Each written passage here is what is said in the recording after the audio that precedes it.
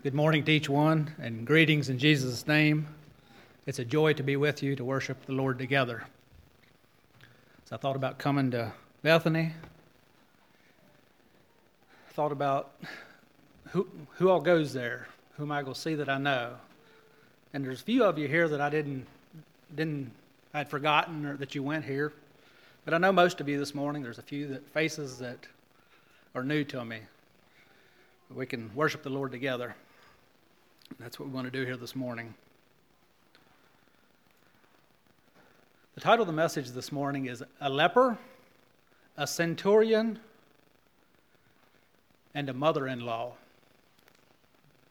A leper, a centurion, and a mother-in-law. You may turn to Matthew chapter 8. I'll be spending most of my time here.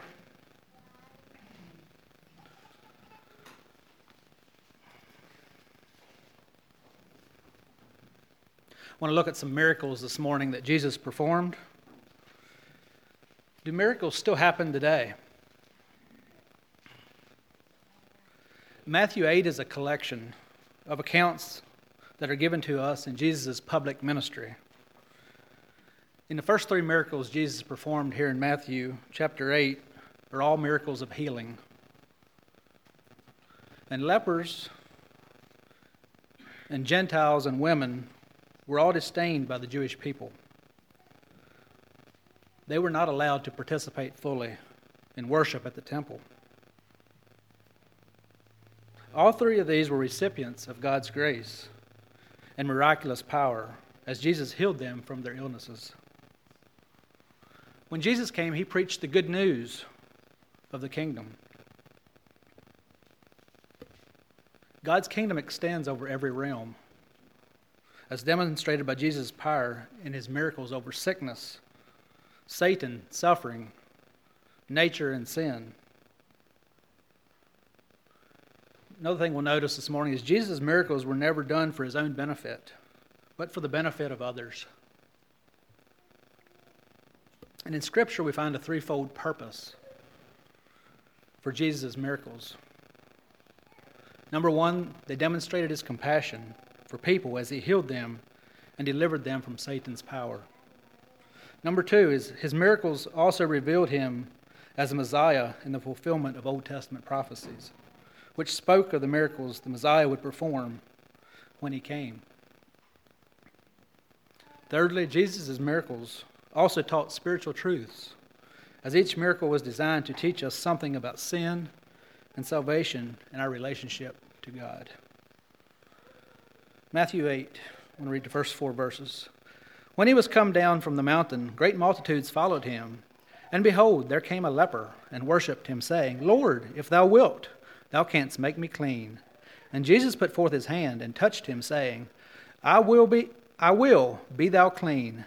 And immediately his leprosy was cleansed.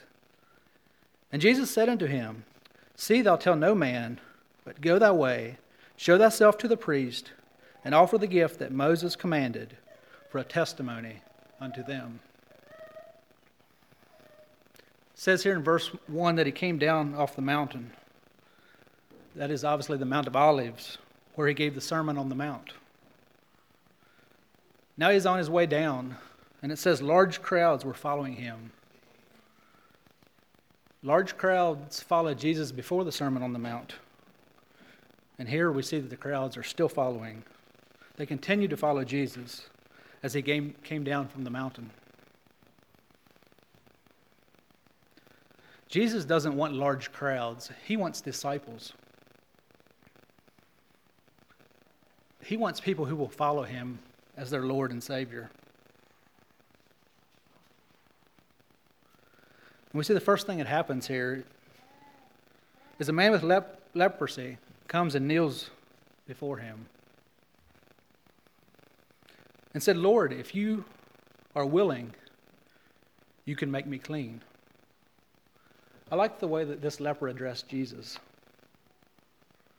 Notice that he didn't question at all Jesus' ability to make him clean.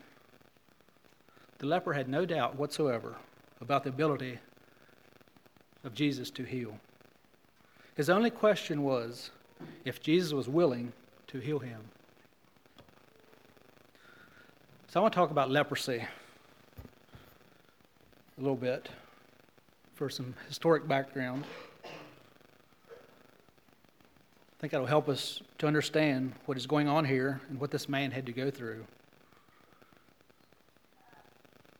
to get to the place that Jesus is talking about, or to get to the place of talking to Jesus. Leprosy is a skin disease. Leprosy was terrible. It was a destructive disease. And still in some parts of the world, we still have leprosy.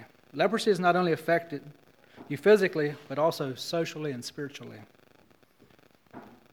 The ancient leper had no hope of improvement. So this leper came to Jesus with a great sense of need and desperation. From a physical standpoint, leprosy was a terrible thing to have happen. It was something a person could live with for 20 to 30 years before they died. It was debilitating, demeaning, and an awful disease to contract. And there was no hope of improving. Today we know leprosy as the Hansen's disease. And for the most part, if it's caught in its early stages, it can be dealt with and a person can live a normal life. This was not the case in Jesus' day. Physically, this disease was awful, but socially, it was even worse. If you had this disease, you were taken away from your family and moved to isolation, a quarantine area known as a leper colony. If you broke out in leprosy, you may never see your family. You may never see your family again. Or if you do, it may only be from a distance. They would certainly not touch you anymore. They believed that it was contracted through physical touch. It was also unlawful to touch someone with leprosy because according to the law, you then would be made unclean and would have to wait out a period of being made clean. So you could once again go in and worship in the temple. When a leper did venture out of a leper colony, they were required by the law to cover the lower part of their face. And he had to cry out, "Unclean, unclean," as he passed through public areas. So people had the opportunity to move out of the way. It was a terrible way to live. And according to the Jewish custom and tradition, they were to give at least 6 feet between a leper and a healthy person. And if the wind was blowing toward a person from a leper, they had to keep 150 feet away. People didn't treat lepers very well either. They were treated as outcasts. The broken heart from being separated from your family and knowing there was no cure for this disease, which would slowly eat away at your flesh, to the point where your nerve endings would be dulled and you would no longer be able to feel pain. And as a result, you would contract infections, and over a period of time, your fingers and toes would begin to fall off. It was a terrible way to live, and also a terrible way to die. So that gives us a little background of how awful this disease was. So this man, he comes to Jesus. This man put a lot of effort into this, to come out of the quarantine area and walk into the public place to meet with Jesus. He would not be welcomed by most healthy people. Notice in verse 3 how Jesus responds to this man. And Jesus put forth his hand and touched him, saying, "I will, be thou clean." And immediately his leprosy was cleansed. In response to this man's question, he said, "I am willing, be thou clean." And immediately he was cured of his leprosy. Jesus did to this man the unthinkable. He reached out and touched this leprous man. And in their society, they believed that leprosy was contracted through physical touch. And Jesus reaches out his hand and touches him. This is something that man probably hadn't done for a long time. This man probably hadn't felt the loving touch, the loving care of someone's touch for a long time. Jesus reached out and touched the man. And we see here, rather than Jesus contracting the man's leprosy, the man contracted the healing, the power of God, through the touch of Jesus. And it says he was immediately cured. He was immediately made clean.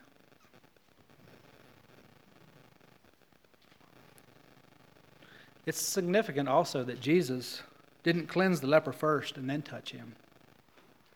He touched him while he was still a leper and then cleansed him. It's the same way with our sin. Jesus doesn't require us to be clean first before he touches us with salvation.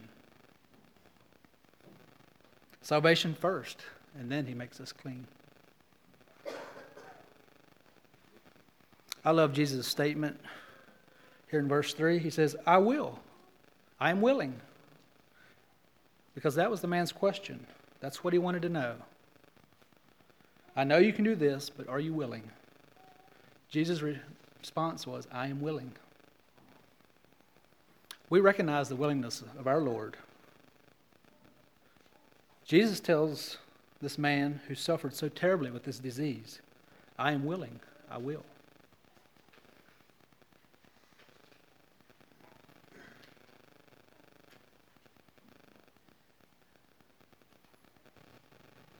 When we see Jesus moving among the people and answering their questions, touching their lives, we need to understand that this is God.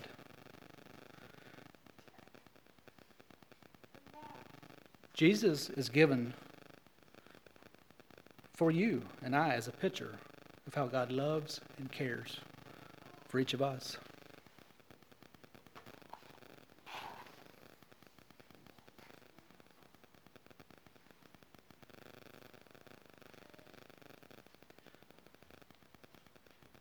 Jesus said, I have come to do the will of my Father. We read that in John 6:38. For I came down from heaven, not to do mine own will, but the will of him that sent me. Jesus is God in human flesh. You want to know what God is like? You look at Jesus. Toward the end of Jesus' public ministry, he told his disciples, when one of them said to him, if you just show us the Father. Read that in John 14:8. Philip saith unto him, Lord, show us the Father, and it sufficeth us. Jesus saith unto him, have I been so long time with you, and yet hast thou not known me, Philip? He that hath seen me hath seen the Father. And how sayest thou then, show us the Father? Is Jesus still willing to heal? I don't see in Scripture where Jesus is no longer willing to heal, or that God doesn't want to heal today, or that it was for a particular time period. I don't see that in Scripture. When we go before the Lord and ask for healing, we need to come before him with the attitude that he is willing. That doesn't mean that it will always happen, but we should have the attitude that he is willing. That's the attitude that Paul had when he went before the Lord, when he approached him with a thorn in his flesh.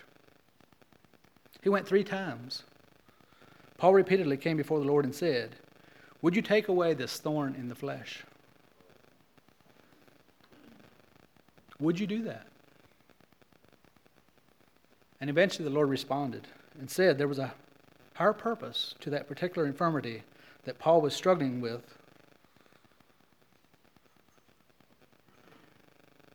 And Paul explains that in 2 Corinthians 12. I want to move on in response to the leper's question. Jesus said, I am willing. The next thing he says, be clean. You will notice that Jesus simply speaks healing into this man's life. When you and I deal with a situation where someone needs healing, we pray and we come before the Lord in prayer. And we say, Lord, touch this person with healing according to your will. Jesus didn't have to do that because he's God and he just simply speaks that healing into the man's life. Be clean. And we are told that immediately he was made clean. Verse 4, And Jesus saith unto him, See thou tell no man, but go thy way, show thyself to the priest, and offer the gift that Moses commanded for a testimony unto them. Mark's account tells us that the leper did not obey. He did not obey Jesus. Instead, he went out and began to proclaim it freely.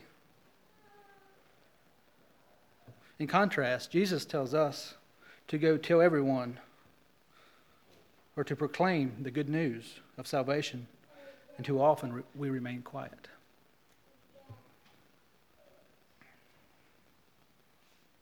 So what was he doing here when he told him to go and show himself to the priest? That was in obedience to the Mosaic law regarding cleansing. Jesus was telling this man to be obedient to whatever, to what was outlined in the book of Leviticus. And this man had to go to Jerusalem for this inspection. This healing took place near Capernaum. So Jerusalem was around 100 miles away on foot.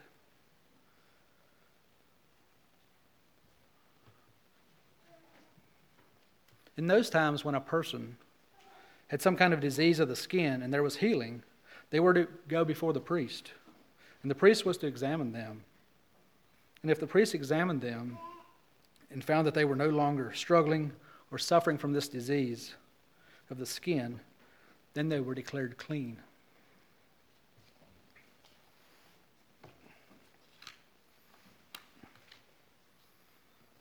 Clean doesn't just mean healed.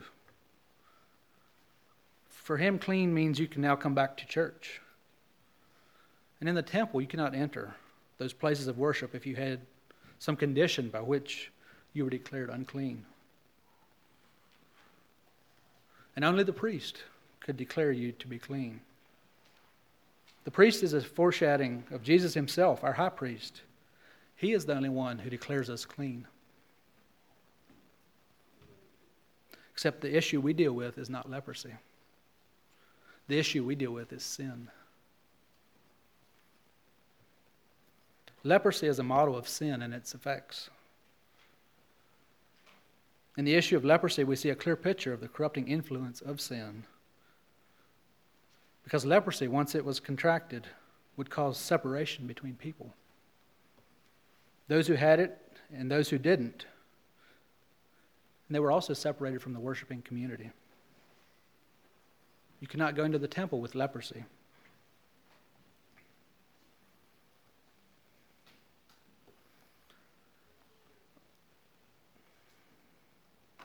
In the same way, sin separates us from God.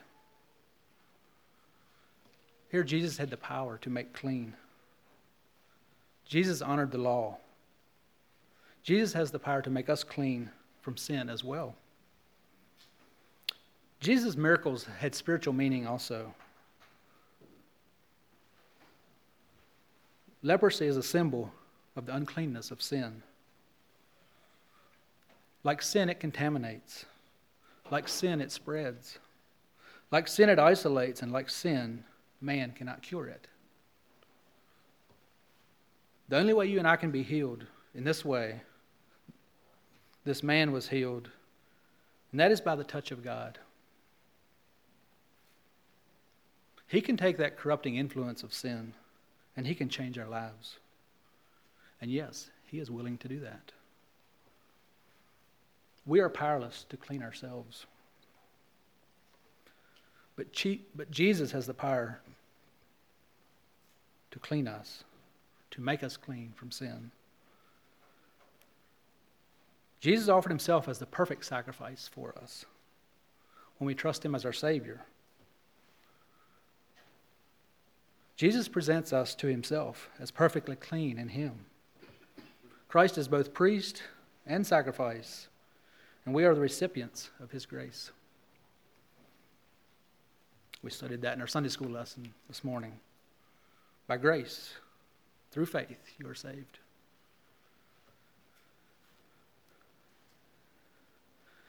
All right, verse 5, we have the centurion. The heading in my Bible says, a centurion's faith. And when Jesus was entered into Capernaum, there came unto him a centurion beseeching him.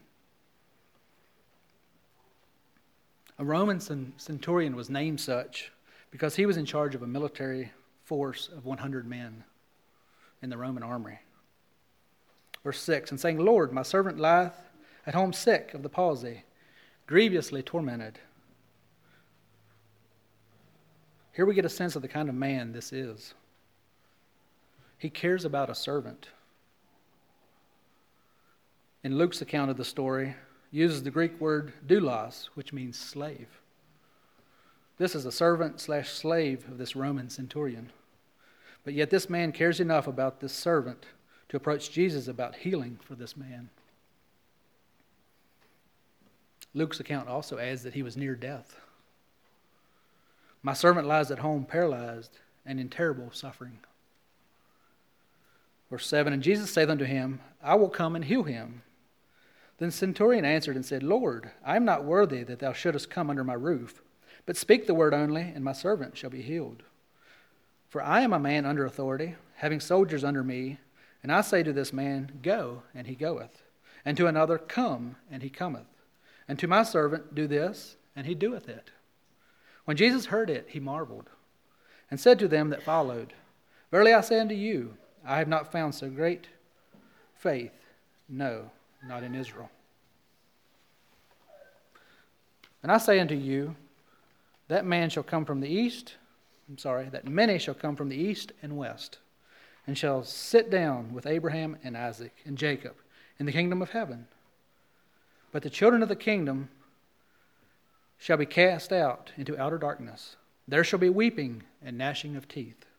And Jesus said unto the centurion, Go thy way, and as thou hast believed, so be it done unto thee. And his servant was healed in the selfsame hour.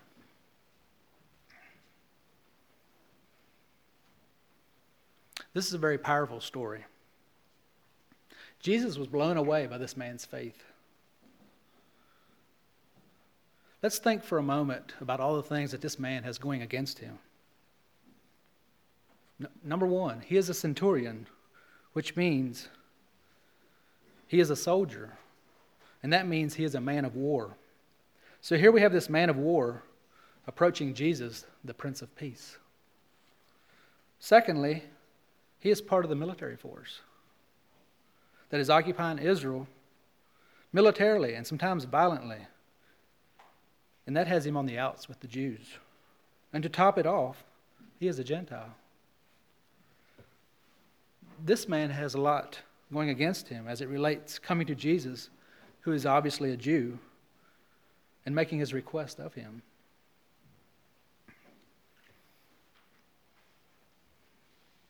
But there is something this man had going for him. He came not for a selfish reason, but on behalf of his servant. This man understood the concept of the chain of commands and how the orders of one in authority were unquestioningly obeyed. He knew what it was to be a man of authority. He was a man of some authority. He was over 100 men. And he knew and recognized immediately in Jesus that you too are a man in authority. Just give the command. You don't have to go with me. The centurion showed great faith in Jesus' word. He understood that Jesus can heal with his word just as easily as with a touch.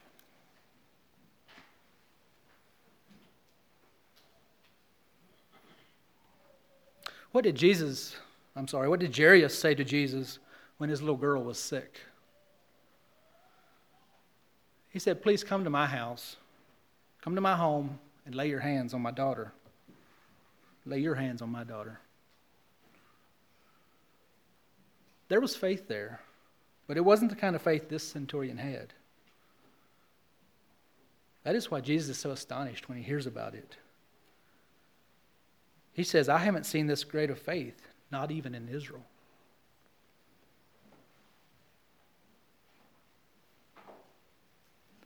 This man's understanding of Jesus' spiritual authority made Jesus marvel. His simple confidence in the ability of Jesus' mere word to heal showed a faith that was free of any superstitious reliance on merely external things. This was truly great faith, worthy of praise.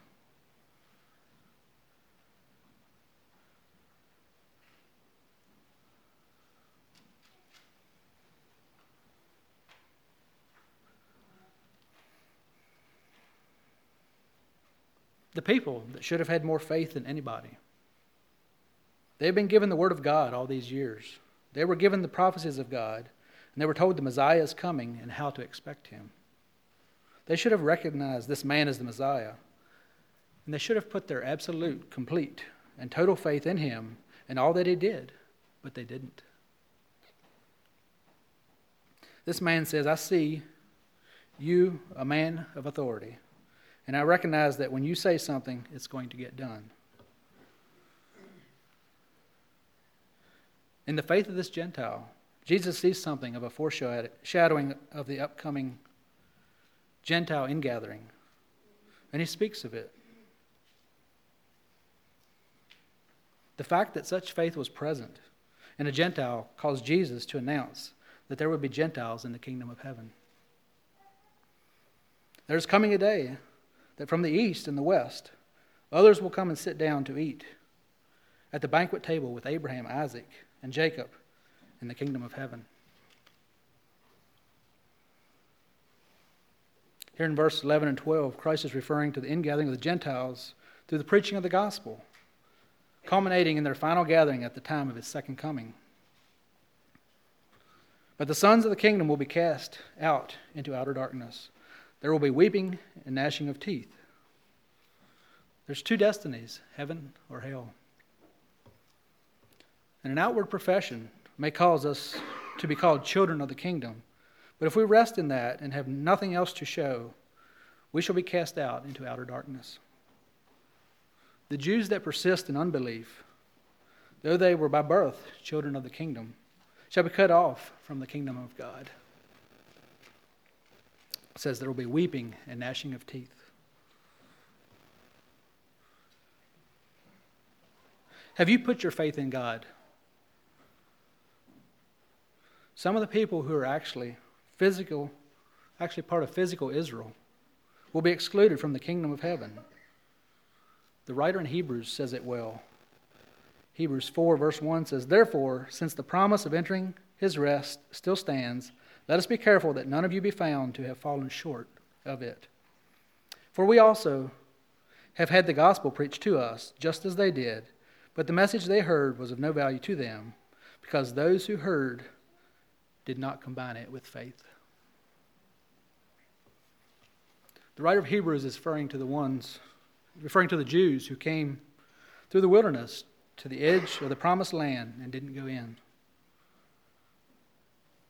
The picture is the same, whether it is going into the promised land or accepting their Messiah. The issue is a lack of faith. They heard the word, but they didn't combine it with faith. This is the major key and the cause of them missing out on the final feast.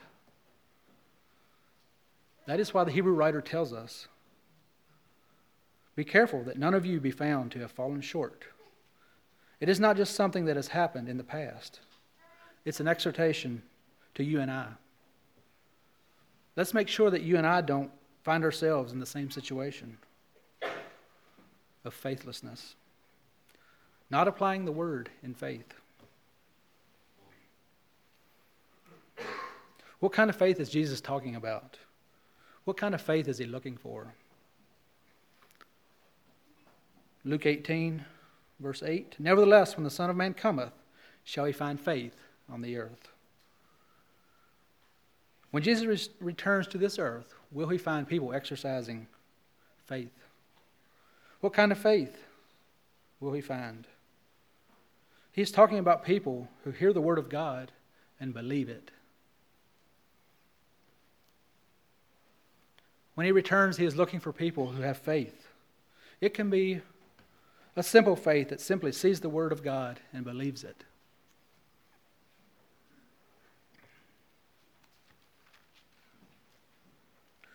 Come to the third miracle, verse 14, healing of the mother-in-law. And when Jesus was come into Peter's house, he saw his wife's mother laid and sick of a fever. And he touched her hand, and the fever left her. And she arose and ministered unto them, and said, and I say unto you,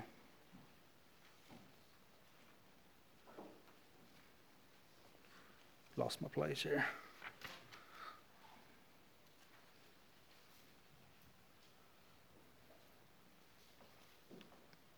And he touched her hand, and the fever left her, and she arose and ministered unto them. So think with me here for a minute. This must have been an exciting time for the disciples. They come into Peter's house, and Peter's mother-in-law is lying on the bed with a fever. This clearly establishes the fact that Peter was married. This lady couldn't even get up. Jesus touches her hand. In one of the other accounts, we are told he actually rebuked the fever. In Luke's account, Luke 4:39, he stood over her and rebuked the fever, and it left her. And immediately she arose and ministered unto them. It says he rebuked the fever, talking to a fever like it's a person. He did that with the wind and the waves also. Jesus healed this woman with a gentle touch of his hand. Her sickness was much less severe than the leper, yet Jesus still cared for her. Jesus cares for our small problems too. So let's not think our problems are too small to take before him. That's a challenge for me. We don't have a problem with the taking the big things, big decisions in life before the Lord. But he cares about the small things also.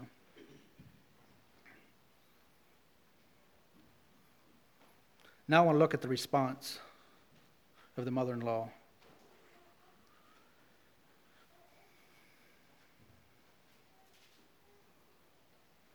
Verse 15, and he touched her hand, and the fever left her, and she arose and ministered unto them. Peter's mother-in-law showed a fitting response to those who have been touched by Jesus' power. She immediately began to serve. Serving Jesus is a wonderful evidence of being restored to spiritual health. Verse 16, when the even was come, they brought unto him many that were possessed with devils, and he cast out the spirits with his word, and healed all that were sick. Jesus' care for the individual is shown by the implication that Jesus dealt with each person individually, personally. Verse 17, that it might be fulfilled, which was spoken by Isaiah the prophet, saying, himself took our infirmities and bare our sickness. That was to fulfill Isaiah's prophecy. We find it in Isaiah 53, verse 4. Surely he took up our infirmities and carried our sorrows. Infirmities are sickness, disease, weakness. In Jesus' public ministry, Matthew tells us this was to fulfill what was spoken to us in Isaiah 53. Matthew rightly understood this as a partial fulfillment of Isaiah's prophecy in Isaiah 53, which refers to spiritual healing. In this, Matthew showed Jesus as the true Messiah in delivering people from the bondage of sin and the effects of a fallen world. Isaiah 53 is quoted a lot throughout Scripture. The context of Isaiah 53 is talking about spiritual healing and forgiveness. It is talking about being healed from your sinful condition that causes a separation between you and God. In the New Testament, Peter also quotes this verse. 1 Peter 2:4 in the NIV, he himself bore our sins in his body on the tree, so that we might die to sins and live for righteousness. By his wounds you have been healed. So Peter connects this passage from Isaiah to spiritual healing. The fact that your sins have been forgiven, that you are healed from the malignity or the sickness or disease of sin and pronounced clean in the sight of God, and now have the ability to come in the very presence of God. We believe that because of what it says here in Matthew 8:17. It tells about all that Jesus did, casting out demons, healing, carrying their infirmities. Matthew says this fulfills Isaiah 53:4 and 5. When we read the gospel accounts, we see the heart of God as it is expressed toward the lost, the hurting, the infirmed. And we see in the reaction of Jesus to people the heart of God. Another thing we see is the mercy and the compassion does not change. And we can hang on to that. We can rest in that. Hebrews 13:8. Jesus Christ, the same yesterday, today, and forever.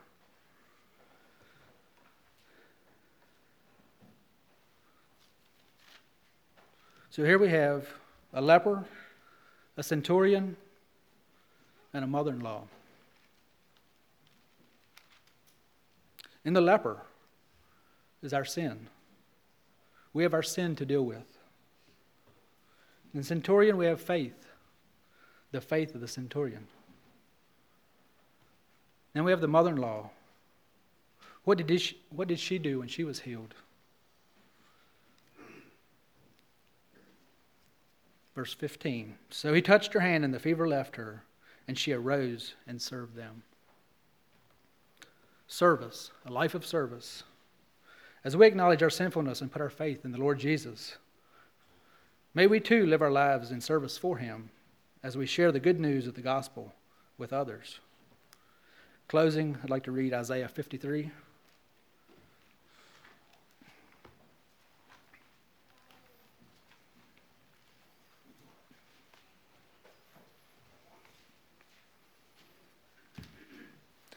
This also makes a connection to Romans 8 that Darrell read earlier. Isaiah 53, a man of sorrows. Who hath believed our report? And to whom is the arm of the Lord revealed? For he shall grow up before him as a tender plant, and as a root out of a dry ground. He hath no form nor comeliness, and when we shall see him, there is no beauty that we should desire him. He is despised and rejected of men, a man of sorrows and acquainted with grief. And we hid, as it were, our faces from him. He was despised, and we esteemed him not. Surely he hath borne our griefs and carried our sorrows. Yet we did esteem him stricken, smitten of God, and afflicted. But he was wounded for our transgressions. He was bruised for our iniquities. The chastisement of our peace was upon him, and with his stripes we are healed. We all like sheep have gone astray. We have turned every one to his own way, and the Lord hath laid on him the iniquity of us all. He was oppressed, and he was afflicted, yet he opened not his mouth. He is brought as a lamb to the slaughter, and as a sheep before her shearers is dumb, so he openeth not his mouth. He was taken from prison and from judgment, and who shall declare his generation? For he was cut off out of the land of the living. For the transgression of my people was he stricken.